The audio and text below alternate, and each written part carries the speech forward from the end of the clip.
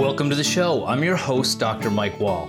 Can you believe that it's been 2 years since we first took on the challenge of creating the show? This is now our 90th episode, which is something we're extremely proud of.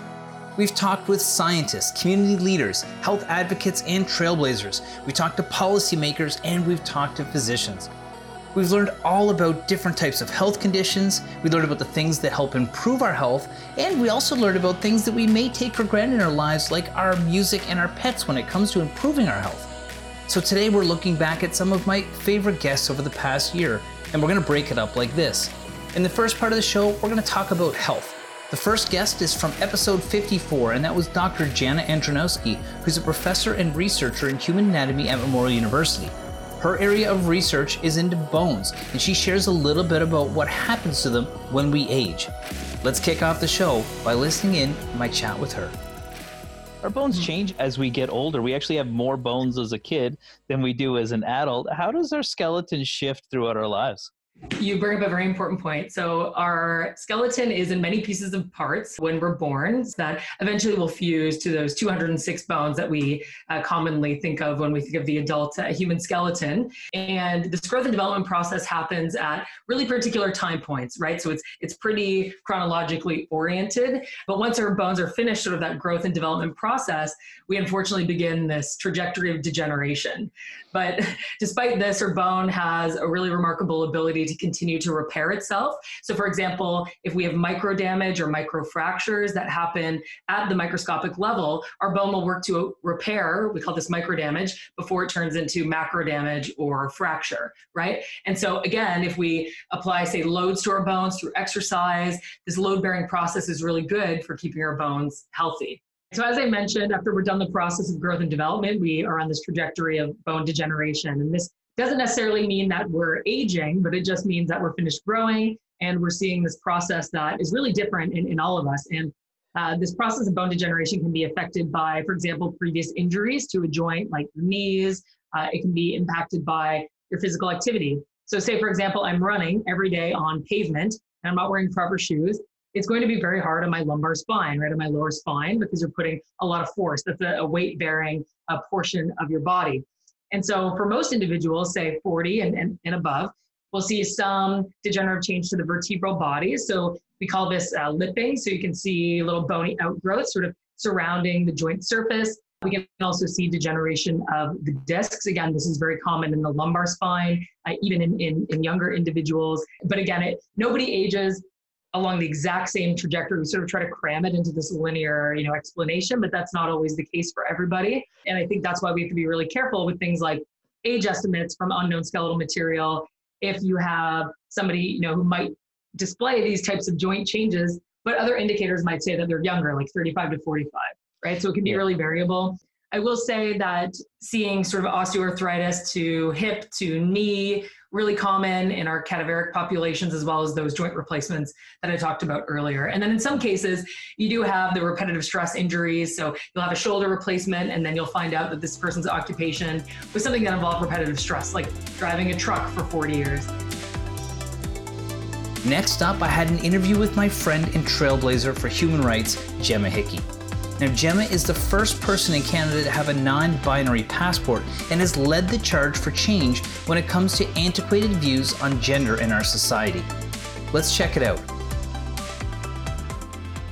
When we talk about human rights, recently in the news, there's been a lot of tension, in particular given to the US, where rules around transgender participation in sports are being changed. Now, the new president has put rules in place to try and protect that, but on a state level, over 20 states are trying to restrict individuals who identify as transgender from competing in sports. Why is that an issue? And why are people concerned about this these days? Well, I think that people are threatened by things they don't know or they don't understand, And I think some people can grasp the concept of, you were born assigned male or female at birth, but then you don't actually feel male or female. Maybe you were born a boy and you feel like a girl, and so you want to transition. And maybe you were born a girl and you want to be a boy, so you transition. I think people can understand certain aspects of that. I also think that the majority of people can understand why same-sex couples would want to get married, because heterosexual couples can marry. And so they have a frame of reference. But when you talk about things like being non-binary, people don't have a frame of reference. You don't want to subscribe to either gender. Well, where does that place you? That's kind of beyond people's level of understanding because it's not what we're used to. And then we get threatened by that. People get threatened by that sort of thing that they can't relate to, for example. I think sports is a gray area now. And I think it's really important that these types of discussions are happening because, I know a lot of men, people who identify as men who were born male, who aren't as physically fit as a lot of women that I know who were born female. And so I don't think we can look at gender as some measuring stick to exclude people from different types of sports. I think that for me, I know that I did that walk across the island. It was pure estrogen powered. And after the walk, I transitioned. And honestly, I couldn't walk length of myself for a while until I got the hang of this hormone, Yeah.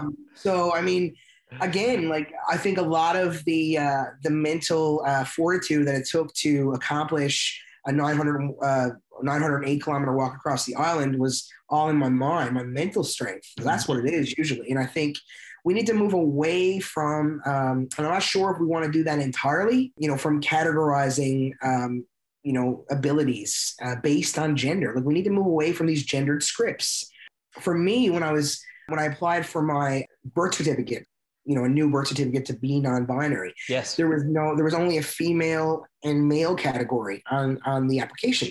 And so I wrote in non-binary with a box next to it and checked that off. So literally carving out a space. Mm-hmm. So when I try to talk to people about what I'm doing, I try to reassure them and say, look, I'm not trying to take away from gender, how people identify. It's very important, People's identity is very personal. Nobody should have to comment on that. In fact, I'm just trying to add something. Next up, we're joined by Kevin Peters, who's the COO of the Hickman Auto Group and founder of the Diabetes for a Day charity.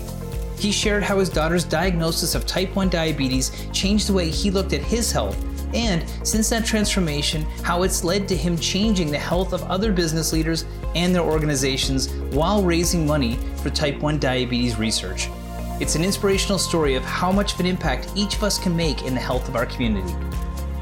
Back in December 1st, 2016, my 7-year-old daughter was diagnosed with type 1 diabetes. And I always thought of myself as somewhat health conscious, not a person that was crazy about it. But, I learned a few things along the way, and certainly with your direction too, back in the day when you were a trainer, and applied that to my life, but really didn't have a deep understanding of health. And then when your child is diagnosed with a chronic disease, suddenly it becomes very, very real, very, very quickly. It's very, very scary. And I knew very little about diabetes. And I still think that I know very little about it today, quite truthfully. But I spend a lot of time trying to learn as much as I can about it. But long story short, when Sophia was in the hospital for a little over a week, trying to process what that was like for her, I couldn't figure out how to support her. I couldn't figure out how to deal with this personally as well. I mean, this is your baby that is going through a very tough and traumatic time. And so what I decided to do was give myself type 1 diabetes, if that makes sense. Mm-hmm. And you can't do that. But what I did do is say to the nurses and doctors, look, if every time you've got to poke her finger, I want you to poke my finger. Every time you give her a needle, I want you to give me a needle. Of course, no insulin in that needle. Mm-hmm. But it was just a way for me to try to get a sense of what she was going through. At the same token, give her some support and let her know that we're in this together. And that also applied to the fact that, here's a 7-year-old, we're going into Christmas, is no longer allowed to eat sugar. Mm-hmm. And very limited on the number of carbs she could do for the day. So I said, well, if you can't eat sugar, then I can't have sugar. And so I adapted that lifestyle of a type 1 diabetic, which was 15 grams of carbs to 2 snacks a day and 30 grams of carbs for 3 meals a day. And that was it. There was no deviation. I didn't cheat. I didn't have so much as a chocolate. And something really special happened. And within about 2 months, and you're talking about a guy here, who's in his 40s, has had a lifetime of high blood pressure on medication, a little bit overweight, not too much. But within 2 months, Mike, I dropped 20 pounds, no longer had high blood pressure and completely off medication. energy levels went through the roof. Felt better. I was thinking clear. I had more energy, and something just clicked and said, there's something to this lifestyle thing. Mm-hmm. And when you think about it, my daughter's life depended on her lifestyle. Mm-hmm. And the light bulb went off for me. It was that, you know what? So does my life. My life depends on my lifestyle. And clearly within a very small window of time, and paying attention to what I eat with carbs and drinking more water, going for walks, being cognizant of my health, had such a massive improvement in such a short period of time. Something started to click here and said, wow, what if everybody had that opportunity to experience what I experienced? Certainly not under the stressful situation of having a child with type 1 diabetes, but just somehow had that awakening and that awareness that those little changes could have a drastic positive impact on your life. And that was really the big eye opener for me. Today we're looking back at some of our favorite clips from the last year, as it's our second birthday. When we come back, we'll check out some of the great physical activity topics we visited in 2021 and so far in 2022. We'll be right back after the break.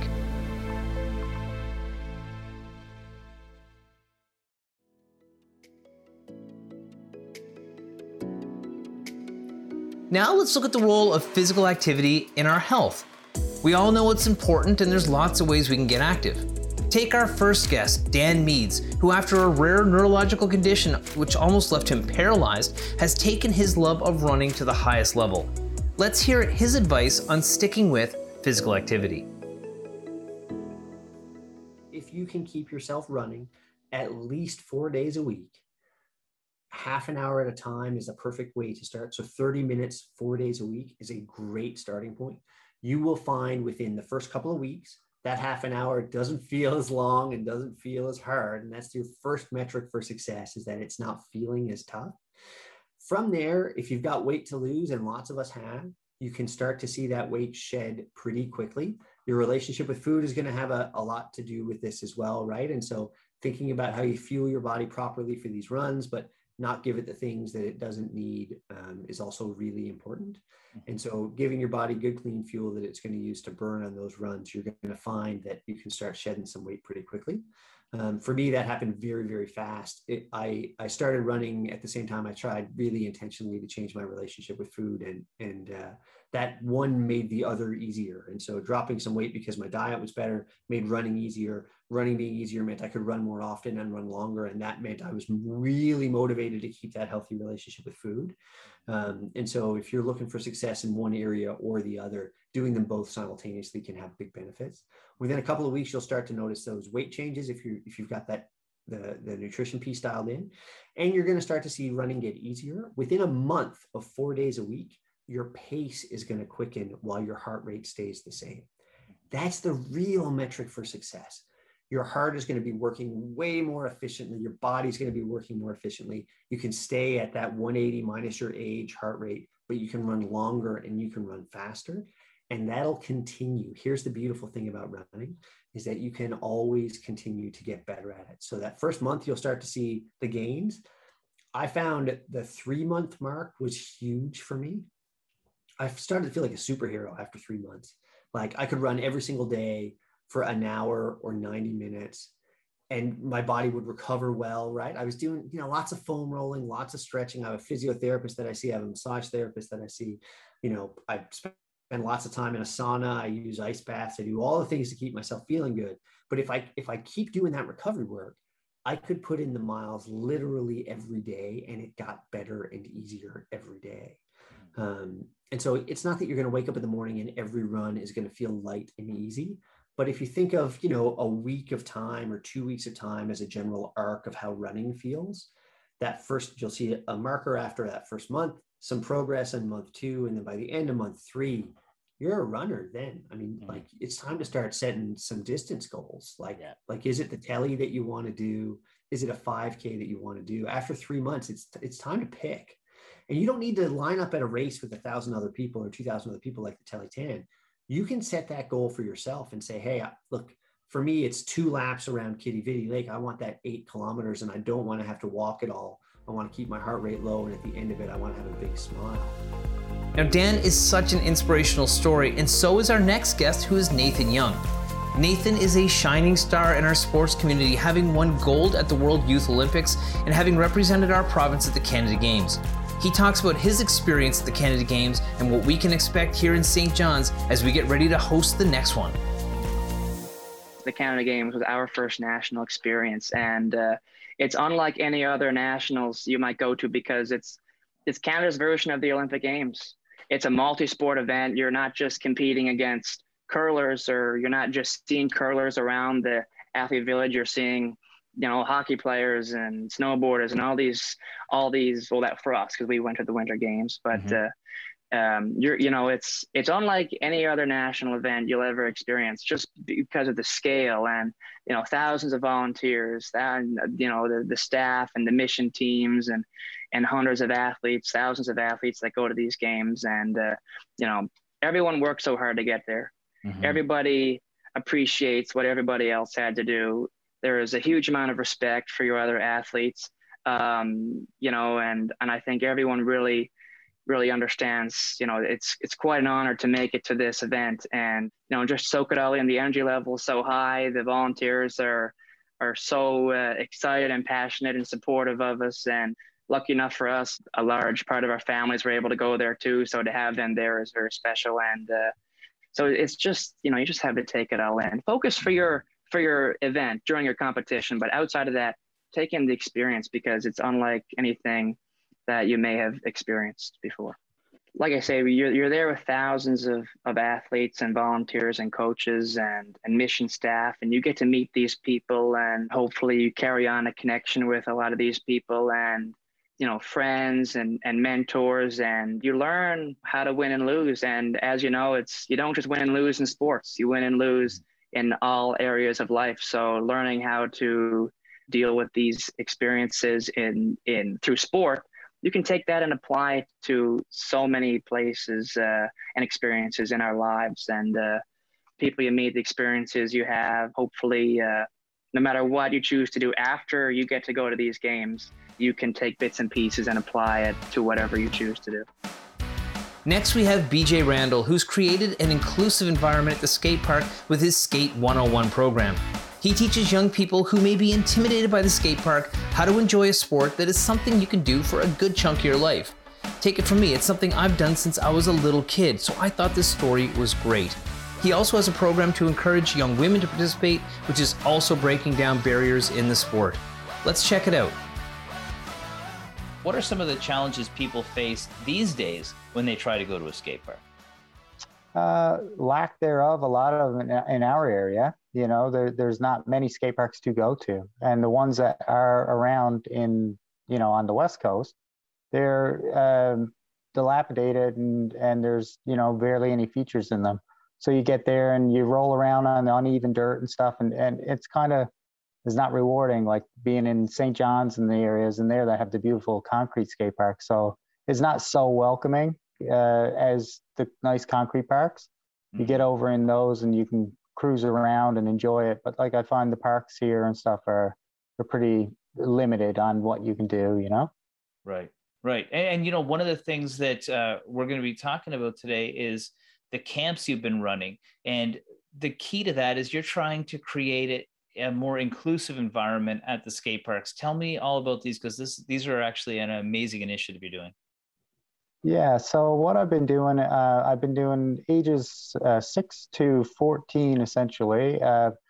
We had a couple 16-year-olds. They were the two 16-year-olds, but I'm teaching skate park etiquette, basic balance techniques, where you got to be in the skate park, trying to get the stigma away from it, and get kids excited to go there, because it's fun. And once they get there and they realize, that it's so free, and you don't have a coach and you don't have I teach the class, but I try to be their friend. I'm not there coaching them. If they don't want to do something that we're doing, they can just step to the side. It's not a big deal. Skateboarding is about what you want to do, Mm-hmm.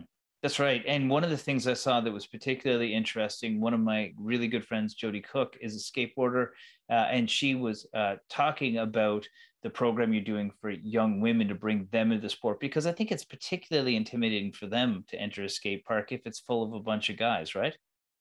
Totally. I mean, girls, it was unheard of when I was skating in the late 90s and early 2000s in Pasadena and stuff. Like, we didn't hear girl skateboarders. There was very few. In my area, Morgan, she owns the Bootleg Beer place here in Cornerbrook, and she was the only girl skateboarder that I knew growing up. And she used to come out and skate with us all the time, and nobody else did it. And she was known as the girl that skateboarded, like it's total different now. Like, now you look around Pasadena, there's girls cruising around everywhere on longboards and shortboards and pennyboards, skateboards. They're just skateboarders. They're everywhere. Well, that's the first half of our show. When we come back, we're going to look at a year of health in our province. We'll go back to our interview with Premier Andrew Furey and Minister of Health John Hagee as they shared the new government initiatives aimed at improving wellness launched in 2021. We'll also visit with Dr. Patrick Parfrey and Sister Elizabeth Davis from the Health Accord NL as they prepare for their final report. It was a big year for health in our province. Stick around. We'll be right back.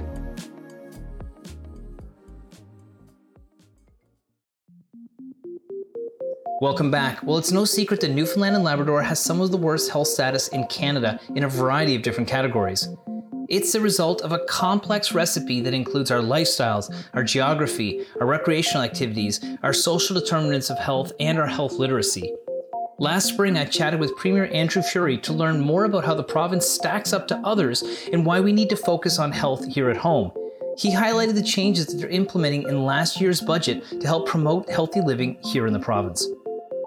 We recognize as a government, of course, that health is a top priority for all Newfoundlanders and Labradorians, but we equally recognize that what we've been doing to date has not been effective. We continue to try the same avenues, using the same vehicles, and we continue to get poor results. Right now, we spend the most per capita out of any province on healthcare, and we have the worst health outcomes. We have the highest burden of chronic disease. We have the lowest life expectancy, and we need to change. And so this budget had that in mind when we considered incentives to allow people to get more healthy, such as the physical activity tax credit. That will allow families to avail of a $2,000 tax credit with respect to physical activity to help promote and incentivize people to become more healthy. Because we know, especially in our younger years, if we adapt a healthy lifestyle, then that pays dividends long-term as we age. So that's an incentive. There's also a bit of a nudge factor with a sugar tax, in that we want people to consider when they're buying drinks if they should pick the high caloric non-nutritional drink or perhaps a more healthy option. So we're placing a tax on sugary drinks.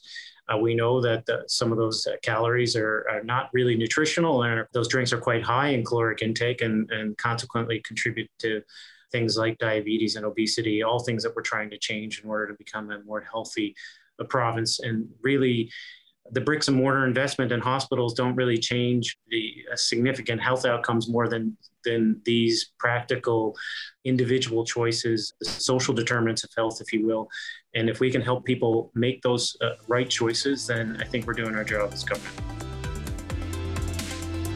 Next, I spoke with Minister of Health, Dr. John Hagee, for some of the specific challenges that we're facing here in the province with respect to our demographics, including aging populations and a still high smoking status. He also discussed the need for balancing prevention and for treatment. Well, I think the most obvious is that we are an aging population. We have more old folk per capita, as it were, than most jurisdictions, and the rest of us are getting older as well. So that brings with it the challenges of aging. We have significant chronic diseases in the province, and we're not a very healthy province. We have significant levels of obesity, we have significant levels of alcohol use and smoking, and those all combine really to become a perfect storm. As you get a bit older, you don't age well under those circumstances, and that drives the costs we just talked about too.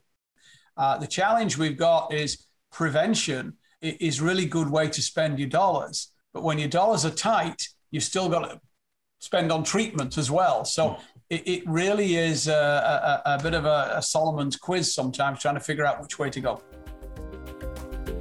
To evaluate the effectiveness of healthcare here in the province and the causes behind our poor health status, the Health Accord NL was created. It's brought together experts in the field of health and health policy and our communities to forge a new path forward for health here at home. I was joined by Dr. Patrick Parfrey and Sister Elizabeth Davis as they shared some of the insights that their team gained during their community consultations. There are several crises all occurring at the same time. There's a health crisis in that our life expectancy has gotten worse over the last 20 years. The difference between us and Ontario in 1981 was 1 year. Now it's 2.6 years. We've got the highest provincial rate of cancer, heart disease, and stroke, and we have the highest prevalence of chronic diseases in seniors in the country. So that's the health piece. And on top of that, there's been a very substantial demographic change. The population of the province has dropped by about 8%, and that has not been uniform. It's occurred in rural areas in particular. There's a 42% drop in the Northern Peninsula. You know, the South Coast, about a 40% drop. Burin Peninsula, the same thing. And the drop has occurred in young people below the age of 34, in children and in young adults, because of out-migration associated with the cod moratorium. So that demographic change has been extremely substantial. On top of that, we have a climate change crisis that does interfere with health, particularly in Labrador, where people have difficulty with more fog and more bad weather than they've had previously, so it affects their capacity to get emergency therapy. And then there's a sustainability crisis within the health system, as you probably know about now. We've got the deficit of family practitioners. We've got chaos in rural areas in primary care. We've got a lack of nurses and specialists in the hospitals. So these 5 crises have come together at the same time, demanding that a plan should take place or should be produced. And because we need a holistic and integrated solution, it's going to take time to put the plan into place, and it's going to take time for it to function. So that's why we've called it a 10-year transformation, even though the plan that we will come up with will probably be a 5-year plan. I suspect they thought we would look more at health care, not just at health. But as we began to explore where we were going here, we realized the ultimate issue is health. How do we strengthen the health of the province? And we realized very early on, the only way we could do that is by engaging with people. That we did not have, it made no sense for us to speak on behalf of the people of the province. So the accord piece of this is a part that says we engage with government, certainly. We engage with many stakeholder groups who have all kinds of interests in health and healthcare. But ultimately, we have to talk to the people of the province. It's their health, their province, their say, one of the taglines we use. And it's for this province of Newfoundland and Labrador. So when we began the work, the two of us were appointed by the Premier and the Minister. And then we in turn worked with both of them to name a task force that has very broad representation from the community, from the medical school, from the unions, from each party. So a broad-based group. Although our province is currently facing health challenges, there are many initiatives underway to turn the proverbial tide on our health. Even you turning into this show are taking health literacy into your own hands, so well done. When we come back, we're going to finish up the show with some of our most inspirational guests from last year, including the one and only Alan Doyle, performance coach Jean-Francois Thibault, and procrastination expert Tim Pitchell. We'll be right back after the break.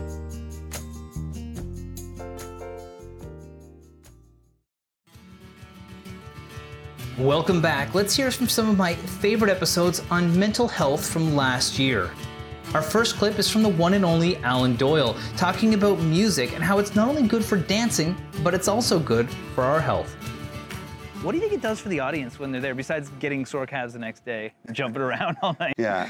Well, I think the most practical thing is it's, you know, from an audience perspective, at least I'd like to think so anyways, that it's an escape, right? And that it's a shared experience that's an escape. So it's like you're not escaping by yourself, you're getting lost together, as the rodeo would say. And like, so you have this sort of shared experience that's, if you know, the guy on stage does it right, will make you laugh and make you cry and make you sing along and make you feel all the feels as the you know, as they say these days. And I think that in a time when, you know, entertainment has been changing so quickly in the last three decades, what have you, and the choices that people have, you know, to entertain themselves at home or whatever, it's still amazing to me that people still love this art form.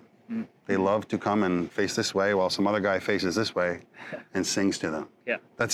That, you know, I don't know how many thousands of years old that is, but it's still very, very meaningful to people. And I think the pandemic showed us how badly people missed it, you know? I mean, I think even more than theater or musicals or whatever, like that, or dance, you know, that singing together as a performative art, I think is very, very human and valued.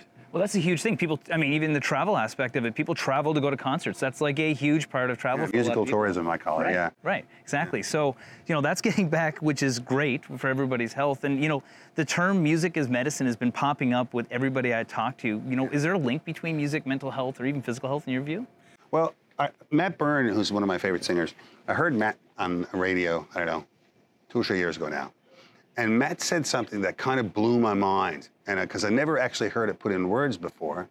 And again, this is from my side of the microphone. And he said, singing is physically rewarding. Right.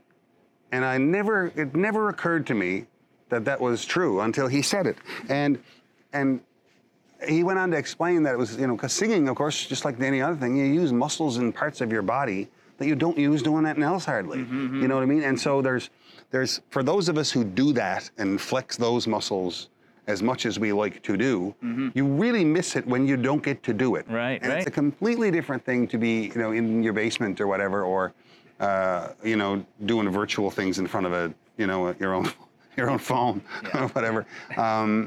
It's a completely different thing than standing in front of a group of people with all those expectations and all that kind of, you know, interaction, that there's, you know, your body does things that you don't do any other time. Right. And you get a rush of, you know, whatever endorphins or whatever that comes with it. But just purely as a physical thing, it's rewarding to do. You're right. And I would have never thought about that, to be honest with you, until I heard him say it. And then, of course, you know, for your own mental health, or for my own mental health, of course, it's not hard to figure out. It's what I love to do more than anything else. Right. You know, so when you get to do it, you like it, and when you don't get to do it, it hurts. Yeah, right. So and you don't need to think any more about it than that. It's always so much fun chatting with Alan Doyle, and the same goes for our next guest, who's a friend of mine for over 2 decades. Now, we came up through the ranks of athletic performance training, but have both adopted a much more inclusive approach to overall wellness.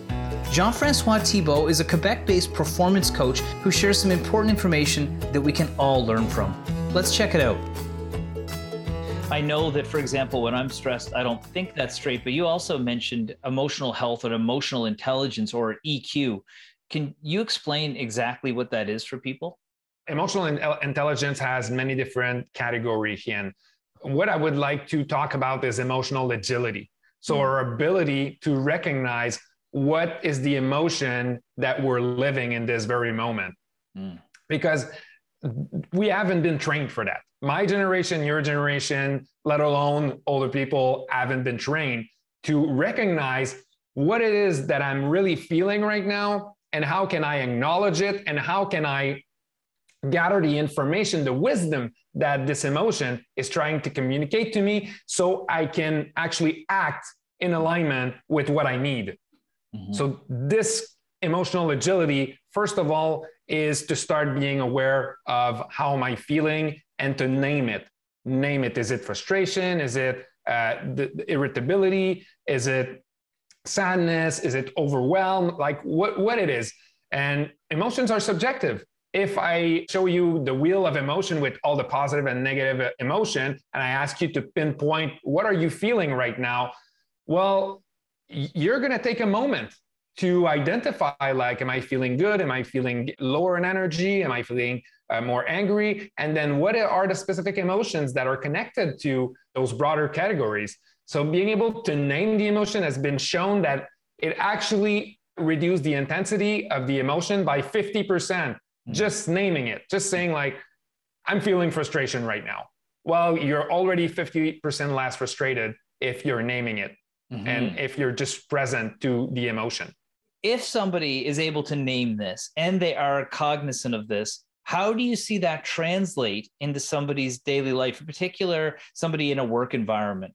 Well, it changes the game, because if I'm able to be accountable for my emotion, I'm able to take the necessary action based on what this emotion had to communicate to me. So let's say I'm frustrated because someone overstepped my boundaries, or I overstep my own boundaries. I can actually see, oh, I didn't put boundaries, and like someone just overstepped my own boundaries. So what I need to do is next time I need to put some boundaries. So people know what they are, because I haven't put any, or I didn't make them clear. Well, now I learned something about myself, and I can take a proper action to mitigate that, so it doesn't happen again with, let's say, that specific person, or with my team, or with my boss. Well, if you're naming it too, you could say, oh, in this circumstance, I do get frustrated, or I do get anxious, or I do get angry. And then you're able to recognize the situation and say, hey, wait, it reminds me of football. Somebody sets up a formation. They're about to score a touchdown on you. They score, but now you can shift your defense for once. Yes. Yeah.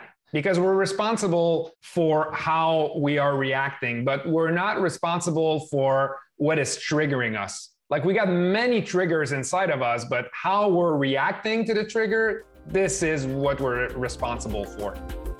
I think our episode in January on procrastination with Dr. Tim Pitchell received the most feedback of any episode this year. And if you haven't heard its entirety, I recommend you checking it out online.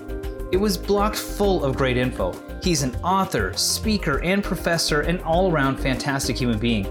He's going to finish our show with some encouraging words around making lasting change in our health. I mentioned in passing my Dutch friend, the philosopher at Utrecht, who defined procrastination as culpably unwarranted delay. He also wrote a wonderful paper a while back. Actually, it was a chapter in a book, a great book. If your listeners are interested, it's called The Thief of Time, Philosophical Essays on Procrastination. So if you're a philosophical bend, you might enjoy that book. But in any case, what Joel and his co-author Joe Heath argued is that we need extended will. And I said to Joel, what does that mean? He said, well, if I asked you what's 3 times 3, you'd probably immediately say 9. If I asked you what's 486 times 237, you might say, I can't do that in my head. But if I gave you a piece of paper and a pencil or a calculator, you could. That's extended cognition. You're extending your ability to think by using tools. So why is it we try to treat willpower as if we can't extend it by having environmental affordances? And your example is a perfect example of that. You know, I would never let a friend down if I said, okay, I'll meet you at the gym, right? Because I know that about myself. But I could easily say to myself, that's 4:30. I've had a lousy day. I didn't sleep well last night. I'm not going to exercise today. But instead, you tie yourself to this friend and you have that commitment. And what we're doing in a strange sort of way is leveraging our self-control. We know things about ourselves. In fact, some people can say, well, if I don't exercise, I'm not having that dinner on Friday night. And I love having dinner Friday night. And we know perversely we could actually do that, withhold that. Now, some of you are thinking, I could never do that. Okay, don't use that strategy. Use the one Mike said instead, which is, find social supports, because you become more accountable, because you'll enjoy it more, first of all, right? You're going to be with someone that you have fun with, and you're going to feed off each other. I mean, back in the late 1800s, some of the early social psychologists showed that people rode bikes more quickly when they were competing against others, right? There's a social facilitation effect. So this is known as extended will. And you can do that in so many ways. One last example is this. Joe and Joel argue that you need to make ladders to make the things that are easiest to do harder, like the stuff that you just always go to, and chutes to make the things that you find difficult easier. So, for example, your example about going for a run or exercising in the morning, not only do you harness that to your partner, but you put your exercise clothes right next to your bed. Yeah. So there's no hassle. Like, you're not going looking for them. There's no excuses. They're right there and off you go. So, and at the same time, you make the other things that are like your phone it's off, so you'd have to wait for it to boot. It's somewhere else in the house, right? The things, and I can't say enough about that, right? Like in this world, we have to shut off our devices, or they're just going to own us. Thank you to all of my guests who joined us so far on our journey. 2 years sure does fly by quickly. And of course, thanks to you, our listeners who tune in each week or download an episode for your walk and drive. It means a lot to have your support, and we'll continue to bring you new and interesting topics each week so that we can all learn together. Also, don't forget to find us on social media for tips, quizzes, and info about our episodes on Instagram, Facebook, and Twitter. Next week, in light of the new National Dental Care Programming, we'll learn about why taking care of our mouth and our teeth is so important. You may also be surprised to find out how Newfoundland and Labrador may already be a step ahead when it comes to programs like those announced by Ottawa. Until then, I'm your host, Dr. Mike WAHL. We'll see you back here next week for another episode of the Wellness and Healthy Lifestyle Show on your VOCM.